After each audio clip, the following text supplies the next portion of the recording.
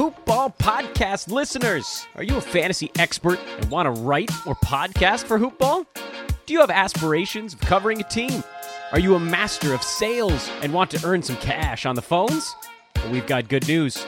Hoop Ball's recruiting. If you think you have what it takes, hit us up at Hoop Ball Fantasy on Twitter or by emailing teamhoopball@hoop-ball.com. Again, that's at Hoop Ball Fantasy on Twitter or emailing teamhoopball@hoop-ball.com.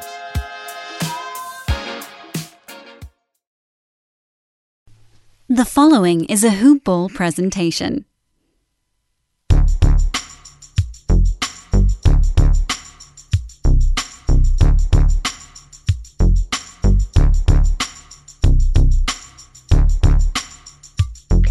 Hello, and welcome to the Hoop Ball DFS Today podcast.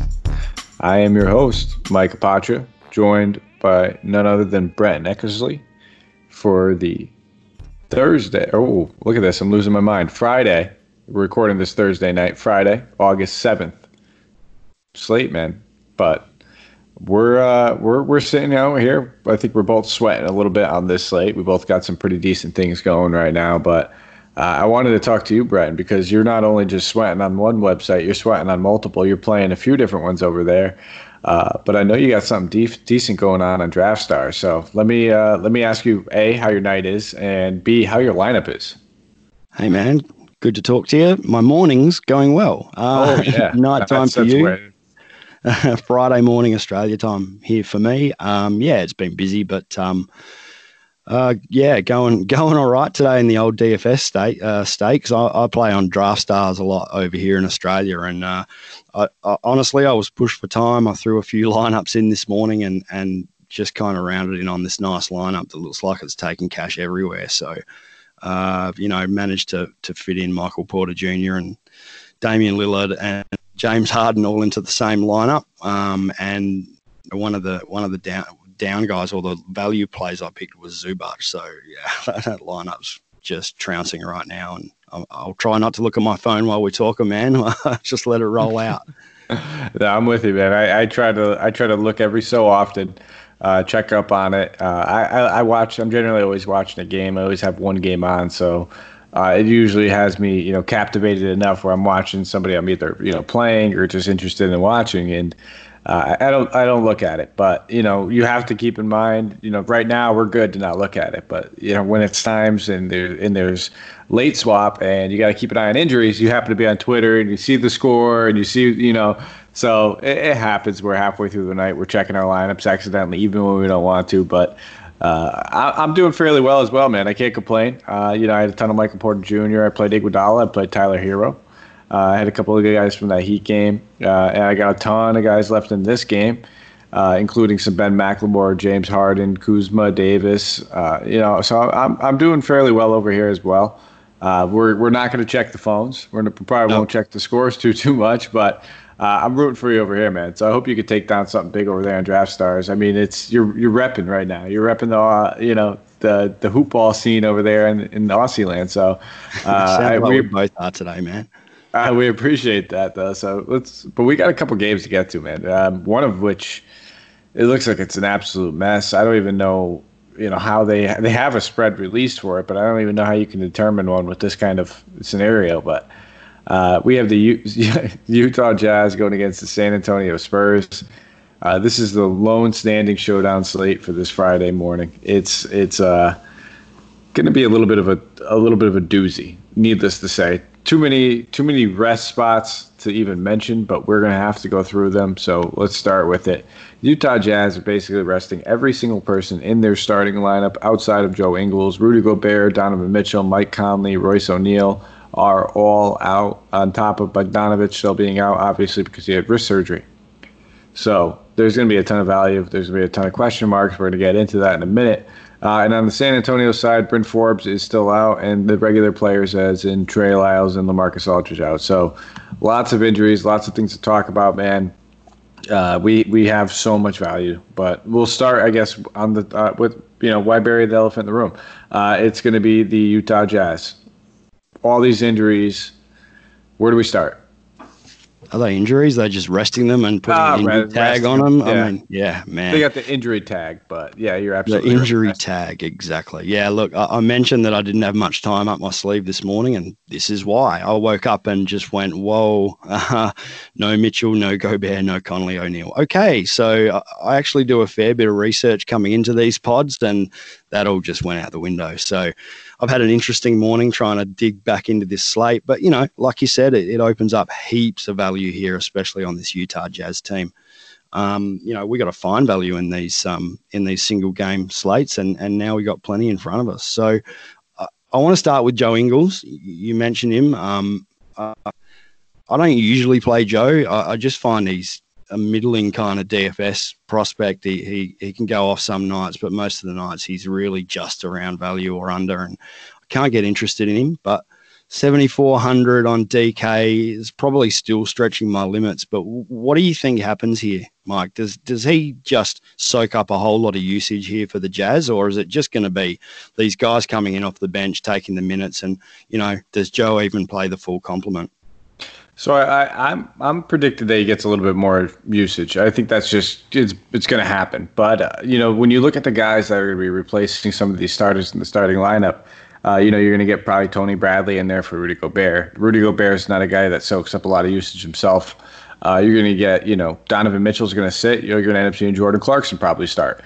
They both shoot a ton as it is. So now you're just getting a bench scorer that shoots 17, 20 times a game, starting for a starter who shoots 15 to 20 times a game. So that's not going to change all that much either.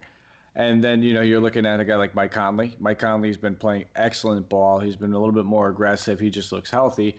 We'll probably see a guy like Emmanuel Mudiay start for him. And I don't expect Mudiay necessarily to draw the same kind of usage or anything like that as Conley. That's maybe the one spot that we see a little bit less.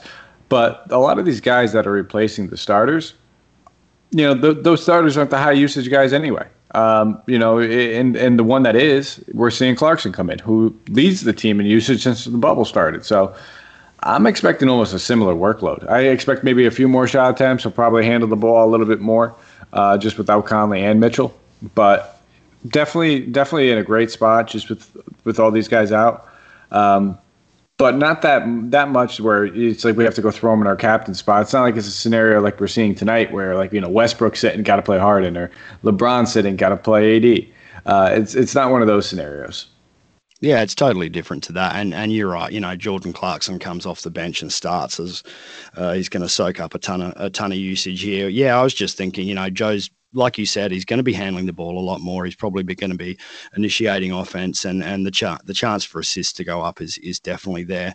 Mudiay, I saw this price at 1,400 on DK, and I was wondering if it was actually correct. Like, he's probably a chance to start, and even if he doesn't, that kind of value allows you to start pretty much whoever you want from the San Antonio Spurs team here, and just run it back with the real value guys off the bench for Utah. You mentioned Tony Bradley. He's definitely going to get the start here, firmly in play at 4,200. What about, now I'm going to butcher this name, I reckon. Is it Georges Niang? $1,800 in play for a value play. What do you think? Yeah, he's always been floating around. He's been on the team for about, I think it's been 3, maybe even 4 years at this point, but he's never really, stepped out of the role that he's in as almost last man on the roster type of player. He has some upside. He has some rebounding upside. He's more of like a stretch 3 or 4, but not somebody I'm necessarily gravitating towards. He would kind of be playing Joe Ingles' backup role. That would be his exact scenario. So it depends on if you think they're going to all of a sudden, maybe limit Joe Ingles because they rested everybody else. They only want to play him like maybe 25 minutes or so. Then we've probably seen Niang play some decent minutes. But, Ed Davis is going to securely back up Tony Bradley. I don't expect them to play those two guys alongside of each other. San Antonio is not going to play big. They're going to play Rudy Gay at the 4 or DeRozan at the 4. So they're not going to need to, necessarily go outside of, playing Niang and Ingles together so much. They could, but I just don't see it happening all that much. They have a lot of small guys on the wing that they can end up playing. Yeah, for sure. And it's going to be probably a case of pivoting between a few of these value guys. If you're going to throw multiple lineups at this thing, then you get a chance to, just pivot away from Moutier and play somebody else and, still pretty much load up on those San Antonio guys. So, plenty of value for Utah here. Yeah, and I think that's exactly what it comes down to. I mean, playing these low-priced guys, yeah, obviously they have a lower ceiling and maybe a lower upside. But if they outscore a guy that everybody else is paying up for, I mean, you can play the three guys that we talked about, or the three guys I have the most interest in, being like Clarkson, Ingles, and Bradley. You can play those guys and then play any single stud you want from San Antonio.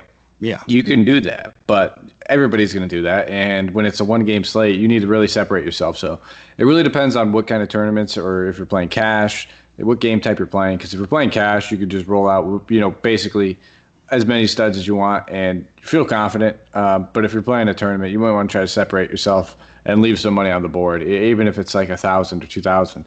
That might be the better call. Yeah, no, and in all honesty, I love these single game matchups, and I love them for GPP. Even just the shorter slates. I mentioned to you off air that because of the time difference here in between Australia and the US, I'm basically getting to play fantasy for really the last 3 games of each slate, and that's about it at the moment. But I like that. I think it gives you less differential and less potential lineups to choose from, and I actually seem to do a lot better there. So, pivot these guys against each other. Take your main guys. Pick the ones that you believe are going to be odds on, cannot fail type of players, and then mix up your pivots around them and see if you can get some value off the board. Oh, I love it, man, because I think we're a perfect combo, because I can't stand showdown slates. I play them because I'm a degenerate and I need my action. But you know what? I just can't stand the fact that I'm going to have the same. I'm a GPP player. I hate sharing lineups. I hate having the same lineup. I hate all of that. And it just comes with the territory when you play these single game slates. There's nothing you can do about it. It's 5 to 10,000 people in one contest with one game. So. I'm good with that, man. I like the lower odds and the lower potential spots that can actually get played, and I feel really confident going into these short slates. I joke with a couple of my mates that I'm the short slate specialist over here, and I'll cash there a whole lot more than I'll cash when there's 8, 10 teams playing in previous times. All right. Well, you're gonna be our resident short game specialist over here at Hoop Yeah, Ball. man. And let's keep it moving. We're still on the short slate. So San Antonio, DeMar DeRozan, Derek White, Rudy Gay. We just talked about we could pretty much afford all these guys if we want to play them. But which one of those guys I guess stands out the most to you? I'm sure it's DeMar DeRozan, just because we can afford him.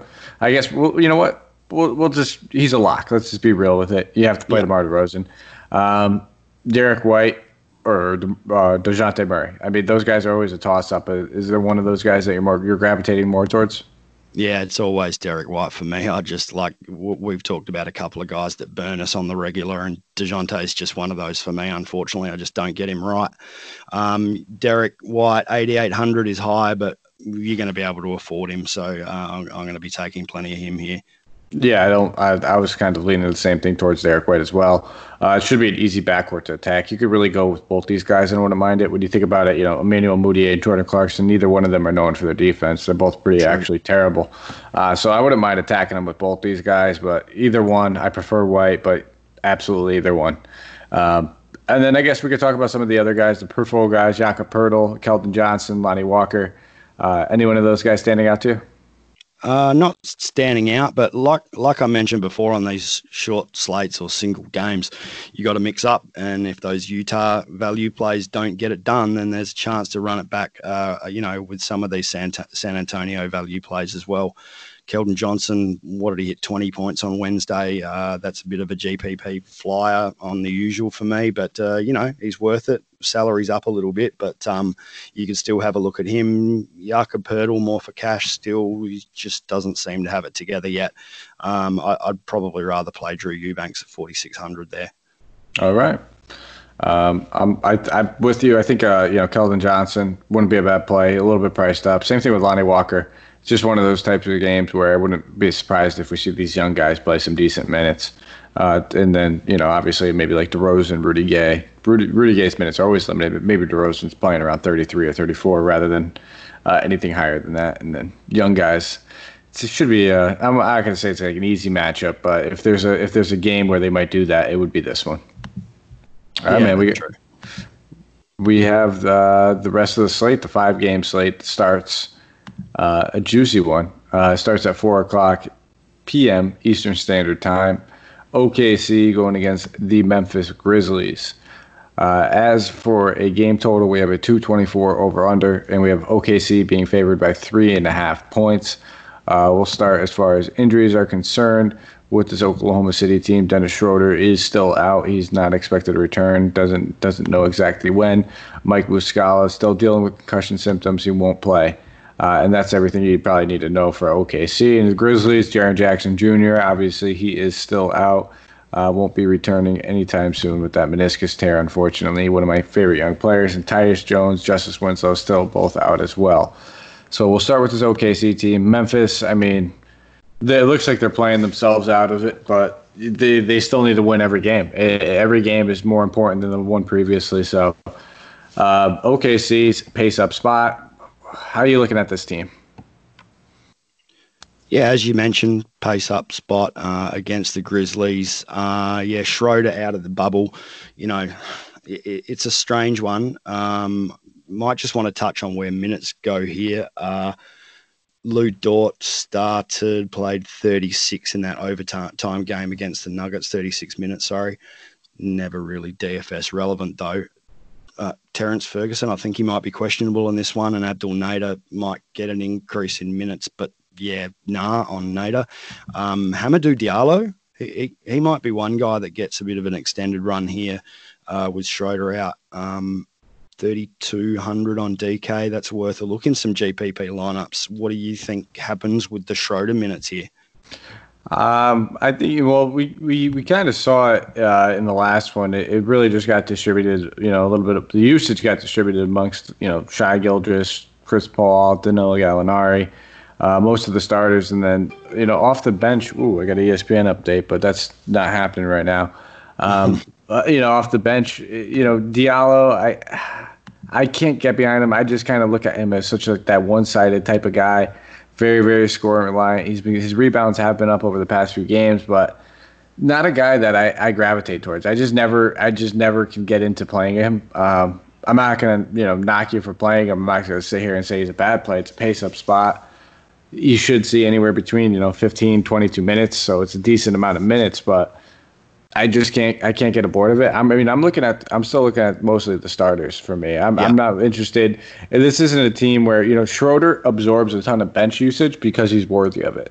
It's not like he's one of those guys that necessarily, now that he's in the starting lineup, someone's got to score off the bench. We see that with the Clippers when Lou Williams is out, and they had like Reggie Jackson to step up and score off the bench because he's capable of handling that type of usage.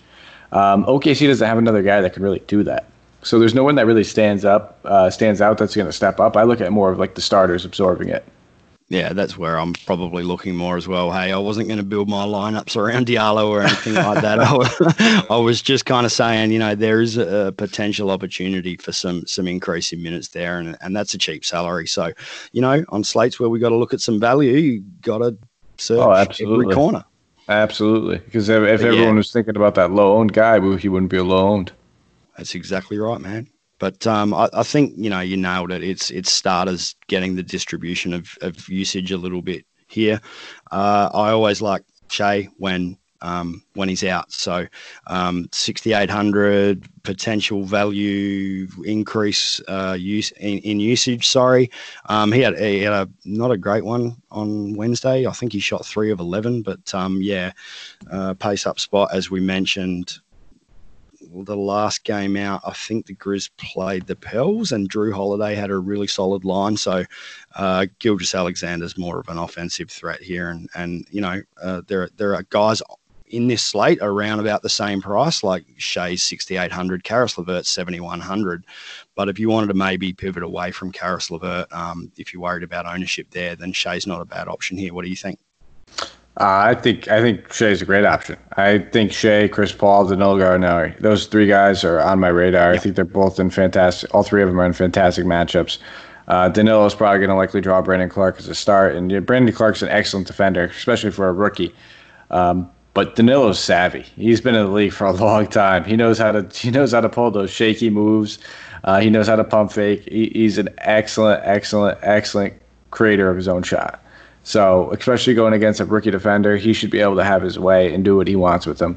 I wouldn't be surprised if he could beat him off the dribble at this point too. Still in his stage in his career, but and then Shea. Shea's a great price tag, 6,800. I think he's averaged about 36 DK points against Memphis this season. And Chris Paul, he's priced accordingly at this point. He's over 8K. He should have been. He's 8,100. Still an up-paced matchup. I don't mind him. But we're going to talk about a few point guards on the slate that are, probably worth talking about. So I just don't know if I'm going to go there just yet. Yeah, for sure. I think Chris Paul comes up a number of times later on where for me anyway, where some of the higher price point guards, it may actually be worth pivoting and paying a little less down to Chris Paul or, that type of thing. So look, Chris Paul's definitely in play. Pace up, Grizzlies defense. Yeah, well, I think we can fire him up, but I think Shea's the better value at 6,800.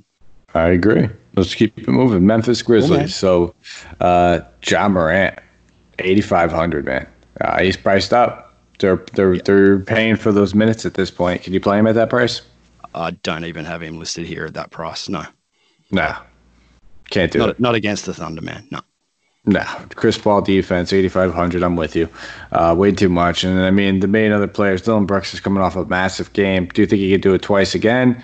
And then I guess, is there anybody else that you're looking at? Jonas is in a decent spot. I don't usually target too many centers going against Steven Adams. But you gotta wonder now that JJJ is gone and they need a big to match up with him. He should be looking at possibly 30 minutes. For Jonas? Yes. Yeah, I've got him listed here as a maybe, like more of a cash play, to be honest. I think Adams is going to, pretty much cap his upside. So there's also some other center eligible players that I'd rather look at than Valanciunas here. Who else did you mention there? Dylan Brooks. Dylan Brooks. So Dylan kills me. I struggle to play him, but he's definitely shooting well. What's his salary?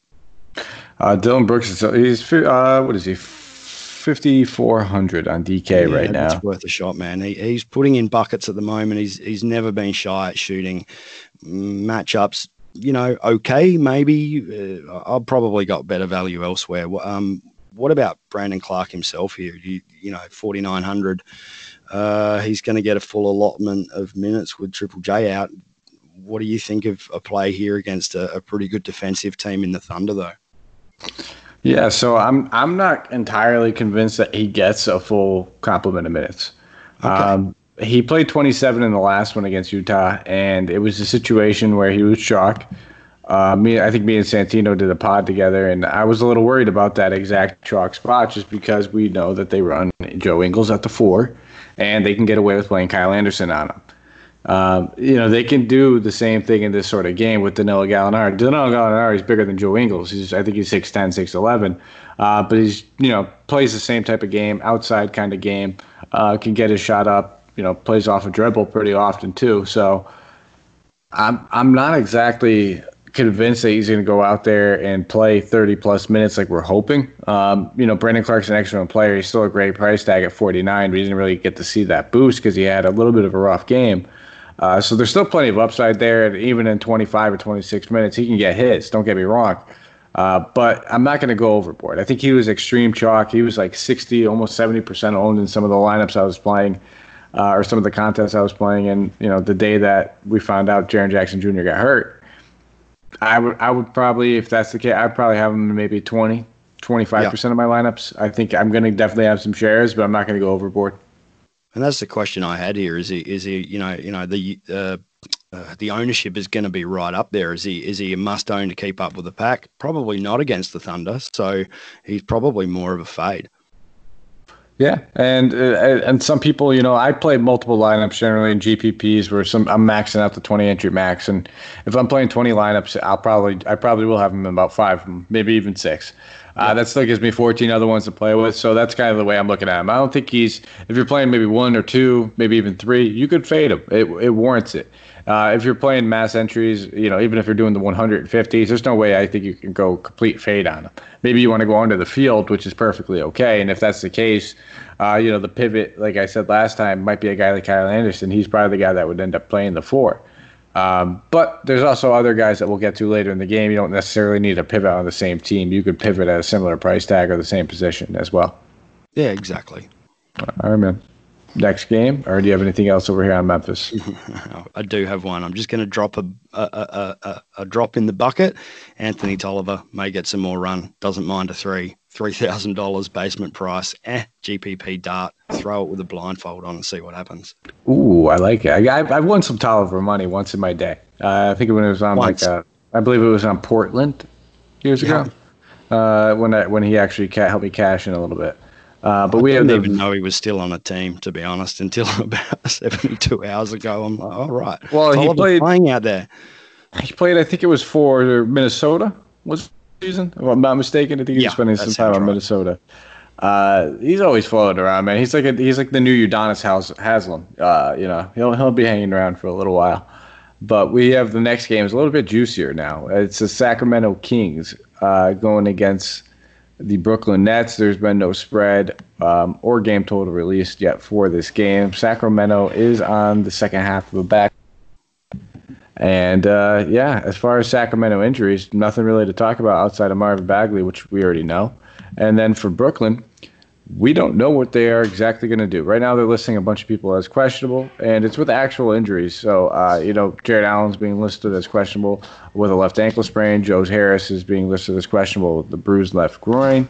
And then we have Jamal Crawford still dealing with that hamstring injury. I don't imagine he comes back. Generally not an easy injury to come back and play fully on, especially for a shooter. He elevates on his jump shots as well. So we'll start with Sacramento, man. I mean, this team played great. They dropped, a bucket of points on Dallas today. Do you have any interest in these guys on a back-to-back? Yeah, for sure. I think anyone's a chance to go nuts against the Nets. I've got a couple of targets here, and the one off the top is fairly obvious, but I'll throw it out there anyway. It's De'Aaron Fox, 7,600 on DK. I think his minutes are a little bit hard to get a handle on at the moment. He played team high 37 against the Spurs, and then only 25 against the Magic, and then went back to 38 minutes against the Mavs on Tuesday. Tough one. I didn't see him play today if he's already played, so I'm not sure what he's done there, but he's up and down with the fantasy points at the moment. But honestly, I think the Kings just let him loose here against the Nets, and if he's going to get the high minutes, which he has been getting more of, then I want some De'Aaron here for sure. He played great today. Okay. Yeah, he had a great game. I mean, Dallas was just bleeding points. So was Brooklyn, or so was Sacramento. But they just couldn't stop anybody on this team. De'Aaron Fox was actually playing really good defensively early on. As the game went on, he kind of wore down, got a little bit more tired, and that's the only thing that worries me on the back-to-back is that you kind of saw him, lower his gears towards the end of the game a little bit. But he's still a great price tag. 7,600 is right where he should be. It's a fantastic matchup. It's an up-paced matchup. He's going against little to no defense. So I'm not going to sit here and say I don't like him. I still think he's a fantastic play. I guess the next couple of guys that we have, probably I think next man's up would be Bogdanovich and Rashawn Holmes. You playing either one of them? You nailed the two that I was looking at as well. I've got Bjelica listed down here as a cash play. That's just but really based on the price tag and the fact that he has a decent floor, even though he's not playing that well. But Rashawn Holmes, really good pivot away from Bjelica, and definitely more of a GPP play. So I think he's going to play high minutes here against Allen. If Allen plays, they're both athletic guys, and I'll just target the Nets front court defense whenever I can. So for me, between those two, it's Bjelica and Katz and Holmes in GPP. What do you think? Oh, give me some Holmes. We saw him play 32 minutes tonight. So yeah, right. See, I haven't seen this one, so that's info I don't have. But that's good to know. He's going to play 30-plus minutes. I am good to go with him. That's the only thing that's been holding me back. He's literally the best player on their team, probably. Maybe De'Aaron Fox, arguably, but it's pretty close. Richaun Holmes really stepped up this season early on, and until he got hurt, he was dominating. So give this guy 30-plus minutes. We already know Brooklyn is one of the worst teams against opposing centers. I think he's in a smash spot, and I think he's going to, after the minutes that we've seen, I think he's not going to be necessarily chalky, but people are going to be hip to it. It's not like it's a secret. So the minutes coming back, that's great. What was the production like in this game that I've unfortunately not been able to catch? No, then production, I can't remember off the top of my head. Give me just 1 second. I was actually. Sorry, man, I put you on the spot there. No. Hey, listen. I should be a veteran in the game at this point and have that pulled up if I'm going to be talking about Richaun Holmes. Dude, we've done. This is what our fourth pod, I think, maybe our third. I thought you were doing this all off the top of your head, Mike. I thought you had every NBA stat just listed in that brain of yours. Are you looking things up? What's going on? Unfortunately, I have to once in a blue moon. It's like a curse and a blessing all at the same time, where I just continuously nonstop think about stats and what's going on and fantasy and DFS when I'm working, when I'm home, when I'm out to dinner, no matter what, it's always on my mind. So generally, I have a lot of these burned in, and it could be it's benefited me over the years, but honestly, I'd have to say it probably cost me more harm than good in the relationship category, but, and maybe the mental health category as well. And all that stalling, I finally got it up. He didn't play well with the minutes. Okay. It was 8 points, 2 of 6 shooting, 5 rebounds, only 2 steals. He was plus 19 though, and a plus minus. So I'm still not worried about it. All I care about are those minutes. And if he's going to play 32 minutes, I'm not worried about this bad game. Hope other people look at it and say, don't play it. I'm okay with that. This is a fantastic matchup. Lock and load. Lock and load. I agree. All right, man. We still have we have a lot to get to. We're not even done with this game. Kent Bazemore, Harrison Barnes, those guys plays for you, or just keep it moving? Barnes, no. I knew you'd bring Bazemore up. I think he's come up on every pod we've done so far. I figured that was a good price for him, man, for you. And I knew you'd be, what did we say, sprinkling some Bays on there. Bogdanovic is the other guy, man. He's 5,100. That's the same price as Buddy Hield, and I'll take Bogdan every day of the week. And against this Nets team, I think you should light him up. And you're saying that without even knowing what happened in today's game, which is incredible, because he actually dropped 35 points today. So 35 points, 4 rebounds, 3 assists. He had a phenomenal game. Shot 13 of 20, 6 of 9 from 3. It was a standalone showdown slate with him in it. But if you didn't have him, you basically could just kiss it goodbye.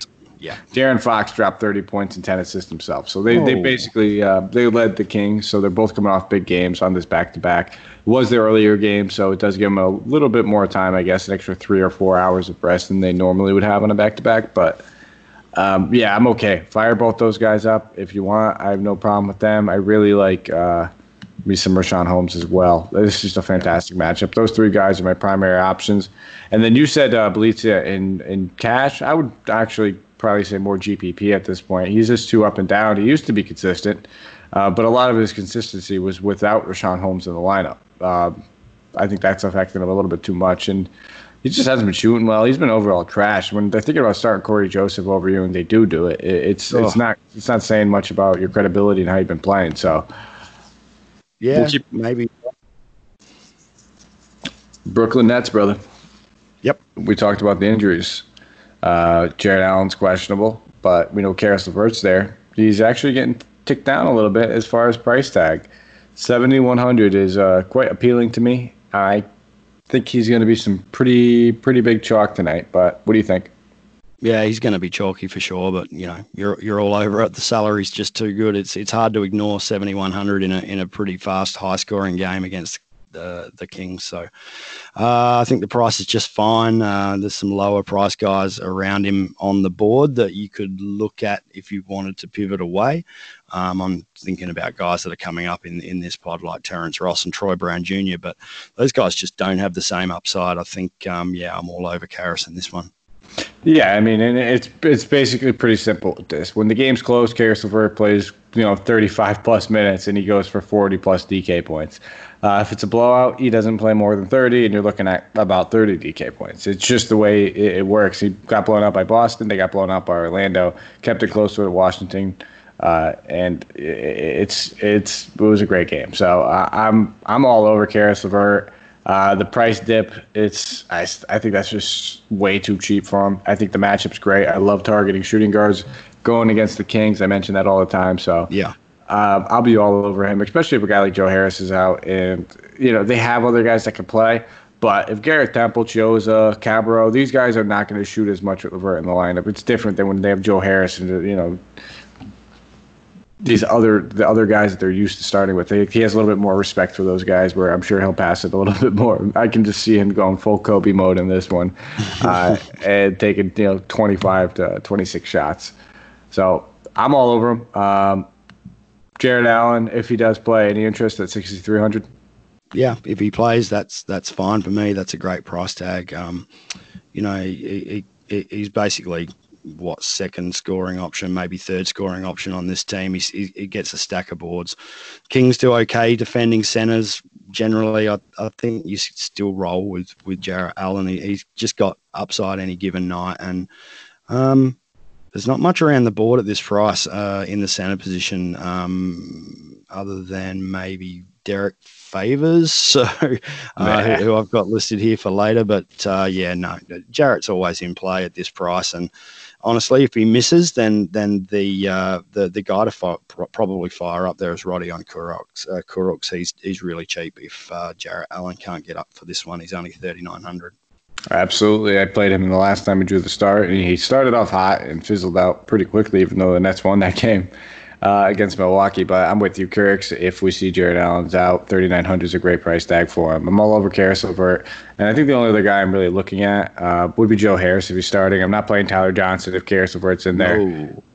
Not doing that. Not paying 5,600 for him. But Joe Harris, if he does play, 5,300, same thing. He plays small forward, but he's a shooting guard. Give me the outside threats going against Sacramento all day long. Love those guys. We just even saw, I think it was today on Dallas, a few of their bench options, shot fairly well. Even with that, knowing who was it now? Oh, I'm sorry. I keep saying Dallas. Pelicans. My fault. Bench option shot well against them. Josh Hart and JJ Redick. Both of the two guards off the bench. Both played well. Both shot well. 6 of 11, 4 of 5. So, and then you look at the starting lineup. Drew Holiday shot 7 of 10. So shooting guards, whether they're off the bench or in the starting lineup, I always feel confident in going against the Kings. Yeah, cool. Noted. Written down and noted. I kept saying Dallas, even though they literally had the game on maybe 45 minutes ago going against the Clippers. Just maybe that Dallas obsession. Maybe Orlando versus Philly. I'm out of it, man. Orlando versus Philly. No game total or spread has been released just yet. Obviously, we have some injuries to go through, if that's the reason that is. And right now we know that Aaron Gordon's dealing with a strained left hamstring. It's tough. He's being listed as doubtful. I would just basically consider him out. They're in the playoffs. I don't think they're going to push him at this point. And then we know Michael Carter-Williams was dealing with a foot injury in the last one, foot soreness. He's listed as questionable. He's another guy. He's generally one of the first players off the bench. I wouldn't be surprised if he sits as well. They need to get these guys right, and they're not going to take any chances at this point. So, and then we got to slide over to Philly and Ben Simmons. He's already ruled out. There's no exact timetable to return. He actually dislocated his kneecap. Doesn't sound so bad, I guess. To me, it sounds bad, I guess, regardless. But you always have to worry about. They have to reevaluate him and determine a timetable, because anytime you dislocate your kneecap, there's a significant risk of damaging tendons and ligaments around it. And that's the thing that you have to worry about. It's not necessarily the dislocation of the kneecap. It's what damage did dislocating it do to the ligaments and everything around your knee. So we'll have to wait and see. Obviously, there's going to be some things to consider with him out. Mike Scott is also being considered questionable with his knee injury. And then Glenn Robinson Jr., I don't believe he played in the last game either, and he is being listed as doubtful with his hip soreness. So we'll start with the elephant in the room, Philadelphia. Ben Simmons being out. What are you expecting from this team?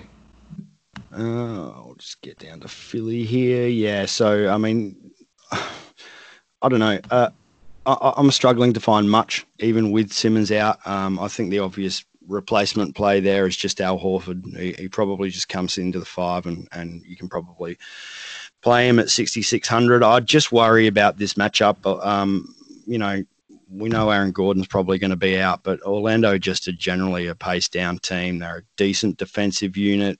Aaron Gordon coming out of that 4 spot maybe hurts them a little bit, but I don't know, Mike. I got not much other than Horford here, and you know the only other guy I've really thrown into the mix is just a GPP shot at Furkan Korkmaz at 3,400. Starting to scrape the bottom of the barrel when you're looking down there. And Embiid, no, I'm not paying 10-5 for him against Vooch. So what do you have on this Philly team? I just can't find much. Well, it's. I mean, Embiid's usage it's out of this world with Ben Simmons off the floor. It goes up 4.5% for what it normally is at, and he sees an extra 0.15 DK points per minute, and goes up to 1.68 DK points per minute. That's fantastic. I can't ignore that. It is a tough matchup, though. This is not necessarily the matchup against Vucevic, but it's the matchup against Orlando where the pace gets slowed down. A lot of things come with it. And we never see those high-scoring games necessarily involving the Magic. They're almost like a baby Utah that flies under the radar. I think a lot of people know about it at this point, but it's something I'm very cognizant of. And, you know, I'm not going to cross him out. I really think he's in a fantastic, situation because the spots is not fantastic as well. If it was both of them, he'd be a lock. So I think a lot of people are going to gravitate towards him immediately. I think a lot of people will go towards Harris as well. But I would say the only two guys I'm really interested in, and I wouldn't even be shocked if we don't see Al Horford start.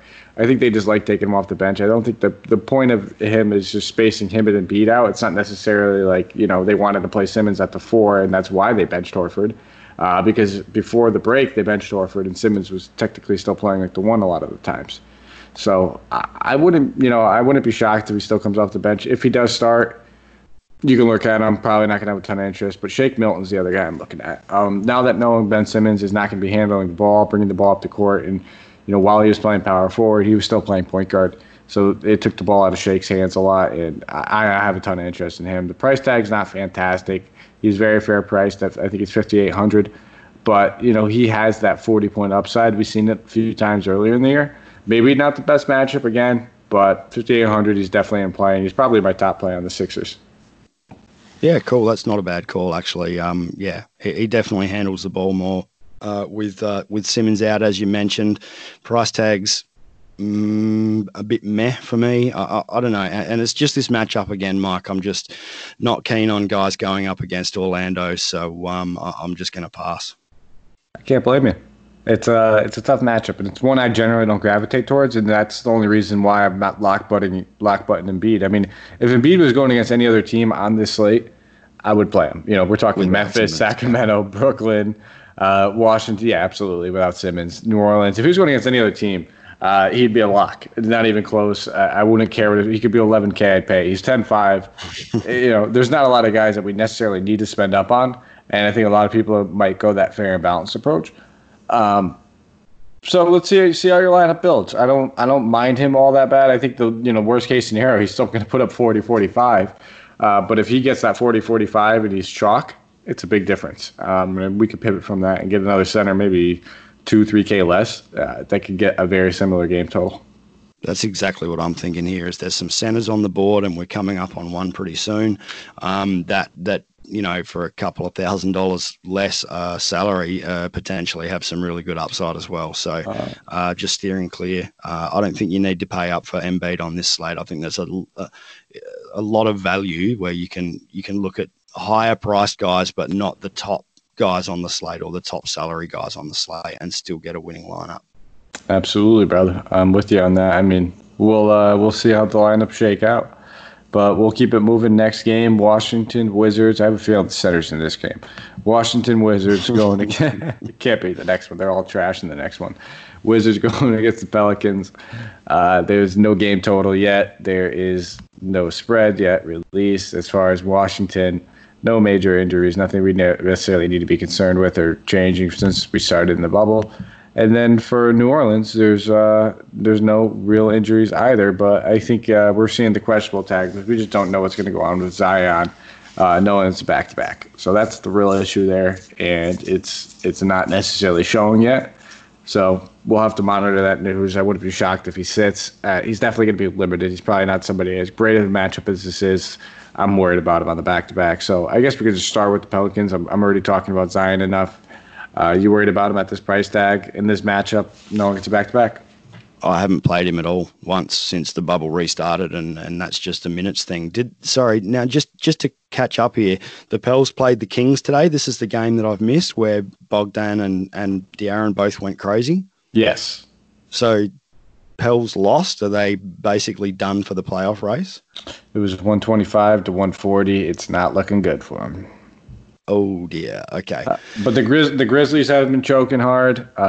Blazers have been playing well, and they're kind of creeping up. And they're the one team that looks like they're going to get in there as well. So still a couple games left. Yeah, that's it. We probably still get another game of the Pels playing hard, just in case the other games go their way and they're still in with a shot. Does that sound about right? That's about right.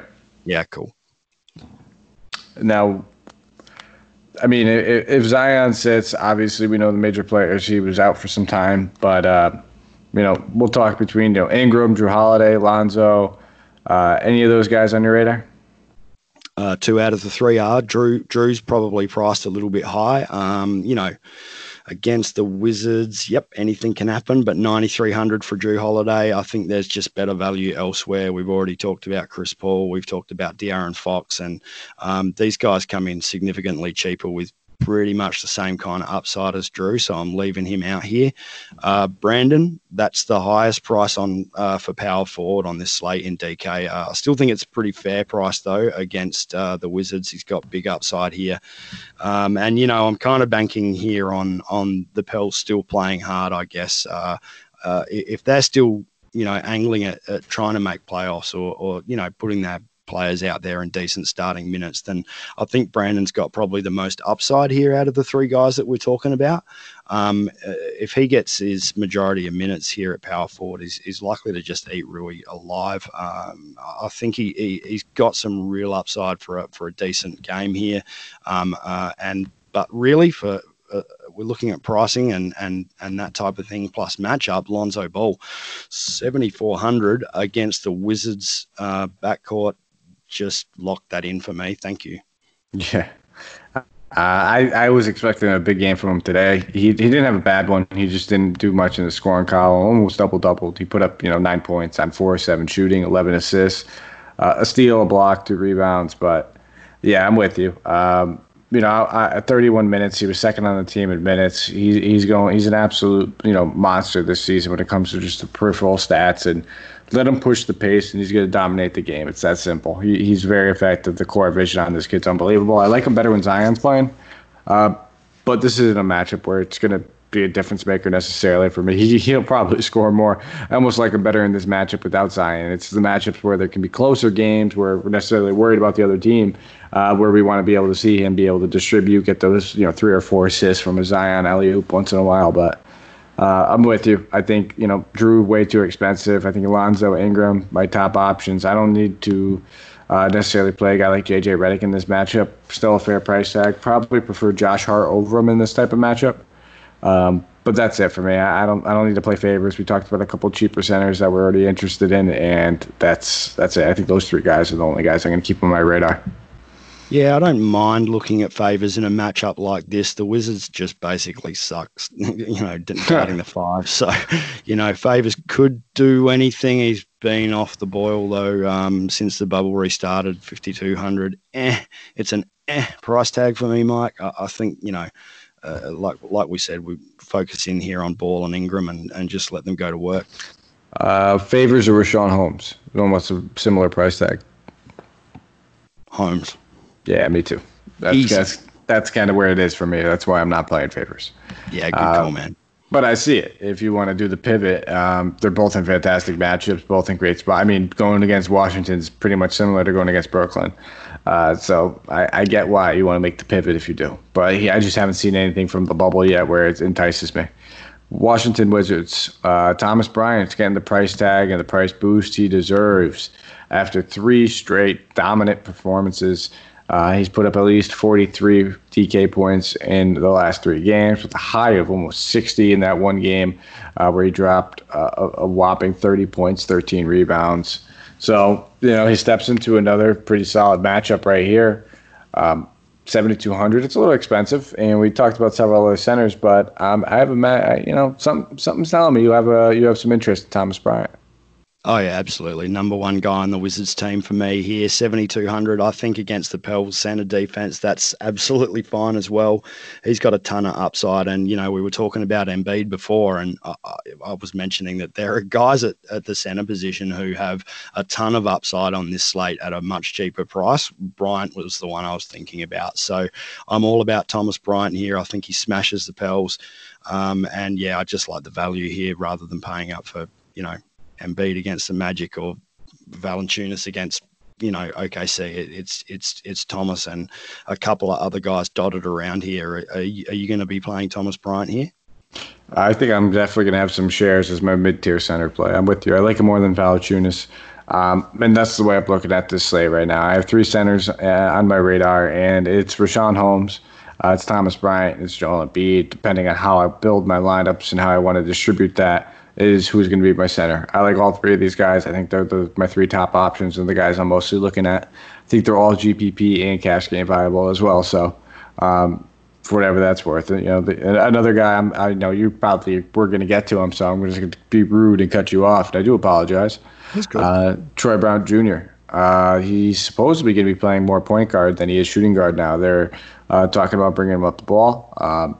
Basically doing a lot of that facilitating, and we've kind of been seeing it over the past few games. He's been doing that such a thing. I mean, he's got about 20 assists over the past 3 games, a couple of rebounds, a chip in there as well, 25 rebounds over the past 3 games, and the lowest DK score he has is about 30 DK points, and he's 5,500 plus matchup, high pace. I got some interest in Troy Brown Jr.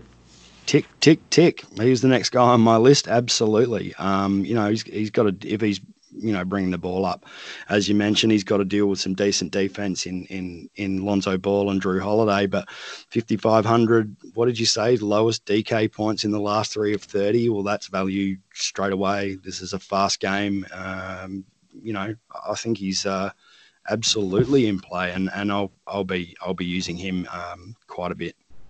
Yeah, and I'm probably going to – I don't mind Hachimura. I think, his salary started to dip. When it was up in that 7K range, we couldn't touch it. 5,900, I like this matchup for him. I think it's going to be great for Ingram. I think it's going to be just as equally as good for Hachimura, though. So both those guys very much in play. All 3 of those guys are the only ones I'm looking at. Napier's going to have a big game one of these games. I'm tired of wasting my money on guessing when that is going to be. But one of these games, he's going to end up playing solid. I mean, he could still play alongside. Like, if they're going to start Troy Brown Jr., it makes more sense to play a guy like, Napier alongside of him as opposed to Ish Smith. So I wouldn't be shocked if we end up seeing that starting lineup eventually, maybe the last game or 2 of the bubble. I know Brooks said that he wanted to use these last few games for Troy Brown to facilitate and play point. And Ish Smith is not a better 2 guard. He is not a better off-ball player. He's a non-ball player. Napier can play off-ball. He can play shooting guard. So don't be shocked if that ends up happening. And one of these times, that shot's going to fall for him. He's going to have a big game. Don't know when it's going to be. Might be this matchup if he starts, but it's going to take him being inserted into the starting lineup for me to have any more faith in him. Yeah, and that's the problem there. Unfortunately, it's Ish Smith getting a stack of minutes over the top, which I think we probably thought was going to happen the other way around. You mentioned Rui, 5,900 is a decent price against the Pels for sure. And if you want to pivot away from some of the other guys like Brandon Clark or other guys around this power forward point, then I think Rui against the Pels is a pretty good spot. Absolutely, man. And that's the thing. It's like the pivot plays and the options that we have off of the, the quote unquote chalk plays are in equally great spots. So it's one of those situations where don't be afraid to pivot once in a while. Not telling you to go out there and do it necessarily, and be careful, not in your cash games. Do what you want in your cash games. But this is one of the scenarios where I'm more inclined to pivot. I think off of some of the general chalk plays. I already gave my sentiments on Brandon Clark. As much as I do love him as a player, it's another, I think, matchup that might cause him some problems in the minutes category. So final game of the night, and luckily we do have a spread in the total. It's not the highest one on the slate by any means. In fact, it is most likely the lowest one. We have to wait on a couple other ones, but maybe your Philly or Orlando is actually it could be lower. But 218.5, Boston versus Toronto, -3 going to Toronto. So we have the Celtics. Kemba Walker rested in the last game. It was back-to-back for him, so I expect him back. He probably should still have his minutes limited, and that's really the only injury we need to worry about for the Celtics.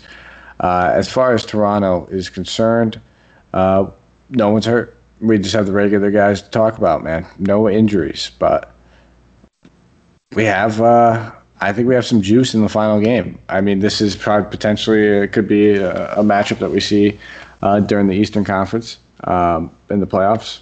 But Celtics, Jason Tatum, under 8K, Gordon Hayward, Jaylen Brown, they're always floating around that high 6, 9, 7 range.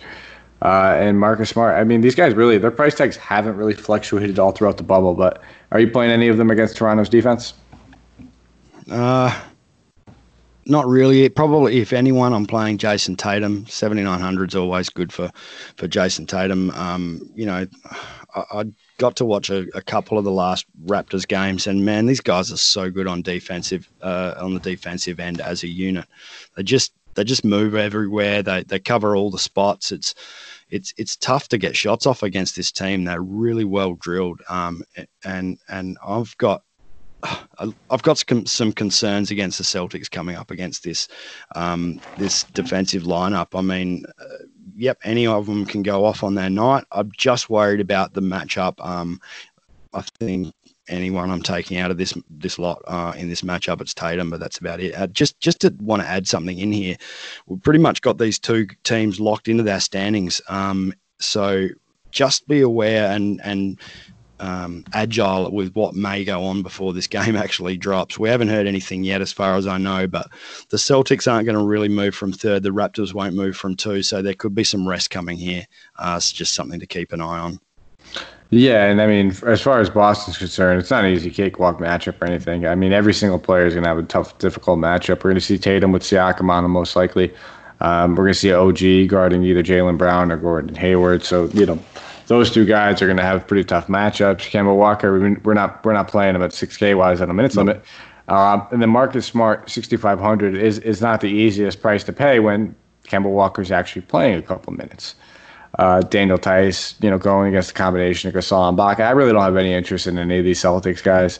I don't see myself ending up with any single one of them, to be honest. But pretty much the same for me, Mike. All right. We have one team left. Before we just jump into the final team, though, I should have did it earlier, but I wanted to keep you guys in suspense because I need to give a quick shout out to MyBookie. You guys already know that we are major affiliates with MyBookie. We love them. When we got these guys on board, we were ecstatic because I would say 80% of the staff over here at Hoopball is already using them. This is the number one betting site, guys. If you haven't already checked them out, go to MyBookie. Use the promo code HOOPBALL, HOOPBALL. Get 100% match on your deposit. And just enjoy it, man. We got baseball, we got basketball, we got football right around the corner. We have everything that is readily available, whether it's a parlay, whether it's just you want to get a little bit of action. It could be a $5 wager, it could be a $10, could be $1,000. Whatever your type of playing is, it's a little bit sweeter when you have a little bit of action in it, and use that action over there at MyBookie. So go visit MyBookie, and you could thank us later. Promo code HoopBall. The last team, Toronto Raptors. We just talked about how it's not, the Celtics are going to have a difficult matchup. Their defense is, pretty stout as well. They do have some weaknesses, but, if you're looking to target those weaknesses over here on the Toronto side, where are you looking to do it? I'm kind of not looking to do it too much. I think there's a couple of guys who are in play here.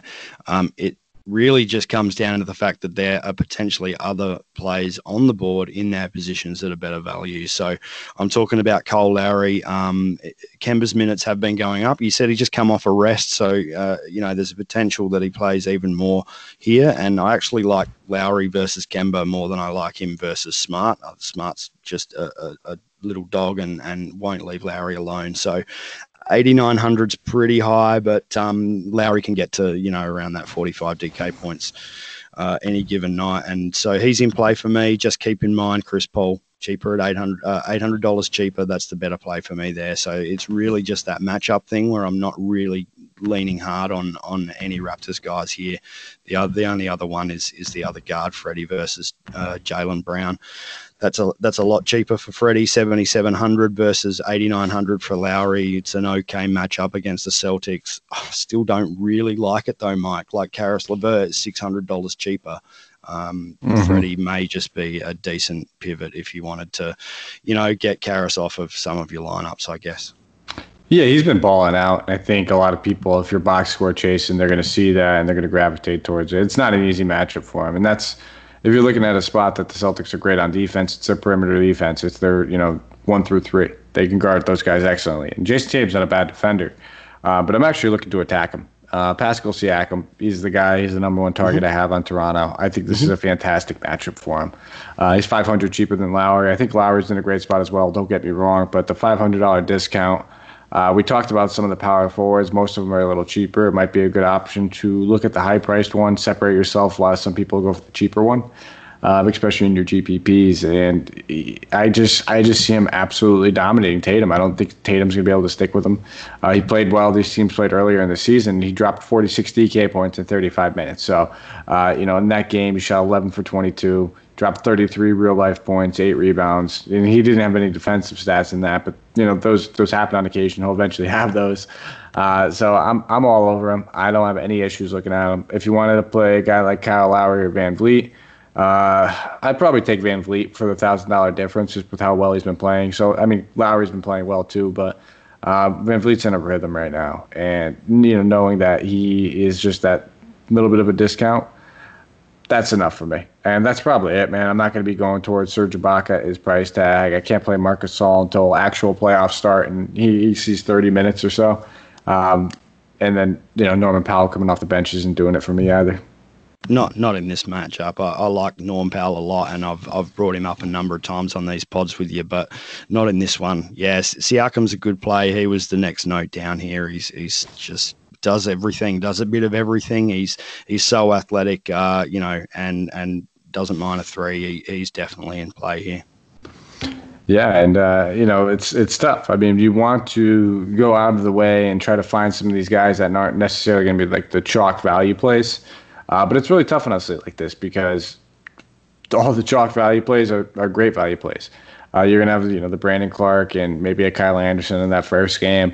In the Brooklyn game, you're going to have a couple of those guys that you can look to. Same thing with Sacramento or Sean Holmes.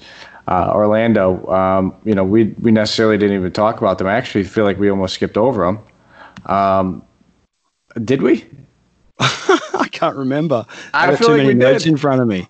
All right, so we'll touch on Orlando real fast, guys. I apologize. Wow. Right. Okay. I think we did that. because I absolutely love Nikola Vucevic actually in this matchup, and I didn't even get to mention it. I think he's going to be one of my under-the-radar centers, and I could actually see him playing over a guy like Thomas Bryant. He's played good against Philly for the past probably ever since he's been traded against them. Generally, he plays much better, and he's mentioned he likes going to Philly and playing there. Obviously, this game's in the bubble. It's in Orlando and everything. I think it's a great price tag. Without Aaron Gordon, without Jonathan Isaac, rebounds will be a plenty for him. I have no issues with playing Vucevic at 7,800. Yeah, cool. I'm going to throw Terrence Ross in the mix there. Sounds like Aaron Gordon isn't going to play. I hate the potential starters that they may bring in to cover for Gordon. I don't want to look at any of those guys. I'm looking for a bit of a boost here in usage, and that's Terrence Ross. So $5,000 on DK. I'm pretty sure he won't start. I don't think they'll start him. They like him coming off the bench too much, but that means he pretty much avoids all of the 76ers defensive main unit. And Orlando going to need someone to score, Mike. If Aaron Gordon's not there, if Isaac isn't there, I don't really trust Fournier or Augustine, on any given night. Terrence Ross is the guy for me. He's got to put shots up here. Yeah, I think I do expect Fournier to get his workload up as well, but you're right. Terrence Ross will probably be second or third fiddle. He might take as many shots as Fournier, but it's going to be Vucevic's game. Then those two guys, wouldn't be surprised to see Augustine be a little bit more aggressive, but it's not like, James Enos, Ken Birch. Those are the other two guys that are going to benefit. You'll probably see Wesley Iwundu play a few more minutes, but none of those guys are high point per minutes guys. And, maybe if you're looking at James Enos, if he was min salary, he's 3,700. If he was min salary in a better matchup, actually Philly's been bleeding points. So they're not regular Philly defense anymore. But if he was min salary and we knew he was playing 38 minutes, you're probably still looking at 25 DK points. It's still not going to be like an overwhelming game. You can maybe trust him in cash games, maybe something like that, but you can't trust him in tournaments. So he's going to actually bring back, incredible value on that return. So that's all I got, man. I think that's the 6 games. Unless we missed any other teams. Oh, fuck, man. That's all right. I can't believe we were right over it. Neither one of us even noticed, too. So I was going to blame myself, but you didn't notice either, so I feel a little bit better. Either, man. It's okay. It's all right, man. It happens. It's early in the morning where you are. It's late at night where I am. We'll blame it on that. No worries. But if you guys have a minute, go give us a follow on Twitter. You can find me at Mike Apotria, MikeApotria. Brett, why don't you let the good people know where they can find you? Yeah, you can find me on Twitter at Terrain72. So that's TERRAIN 72. Absolutely. Go give my man Brett a follow, especially you guys over there in Australia. You have a pro over here at Hoopball playing some draft stars. So if you guys need a hand, you need any advice, questions on your lineup, whatever it may be, you have our resident right here ready to help you guys. So go give him a follow. Oh, man, I just picked up my phone, man. I'm still doing okay. So. Oh, wow. See, I didn't even look. Don't even tell me what's going on. I'm left myself in the dark. But that's all we have for you guys. We'll be back tomorrow. I believe it'll be Santino and is it Steve, I believe. Santino and Steve will be on tomorrow. Breaking down that Friday slate. I get to take the night off. I'm looking forward to it, man. I'm going out to dinner. It's going to be a good one. Yeah. Yeah, it's been a little bit of a wonky over here, but I go on an outdoor patio or something. Haven't done that very often since everything has started. Looking forward to getting out a little bit, but everybody, yeah, you know what I mean? It is what it is right now. I think as long as be conscious, be safe. That's all that matters. I hope everybody else is out there being safe, and if you guys have any sort of questions, hit us up. We are readily available at all times. You can check us out on our forums as well. But we will be back tomorrow. Again, it'll be Santino. It'll be Steve breaking down the Saturday card for you guys. That's all we have for you over here at Hoopball. Thank you for listening, guys. Take care.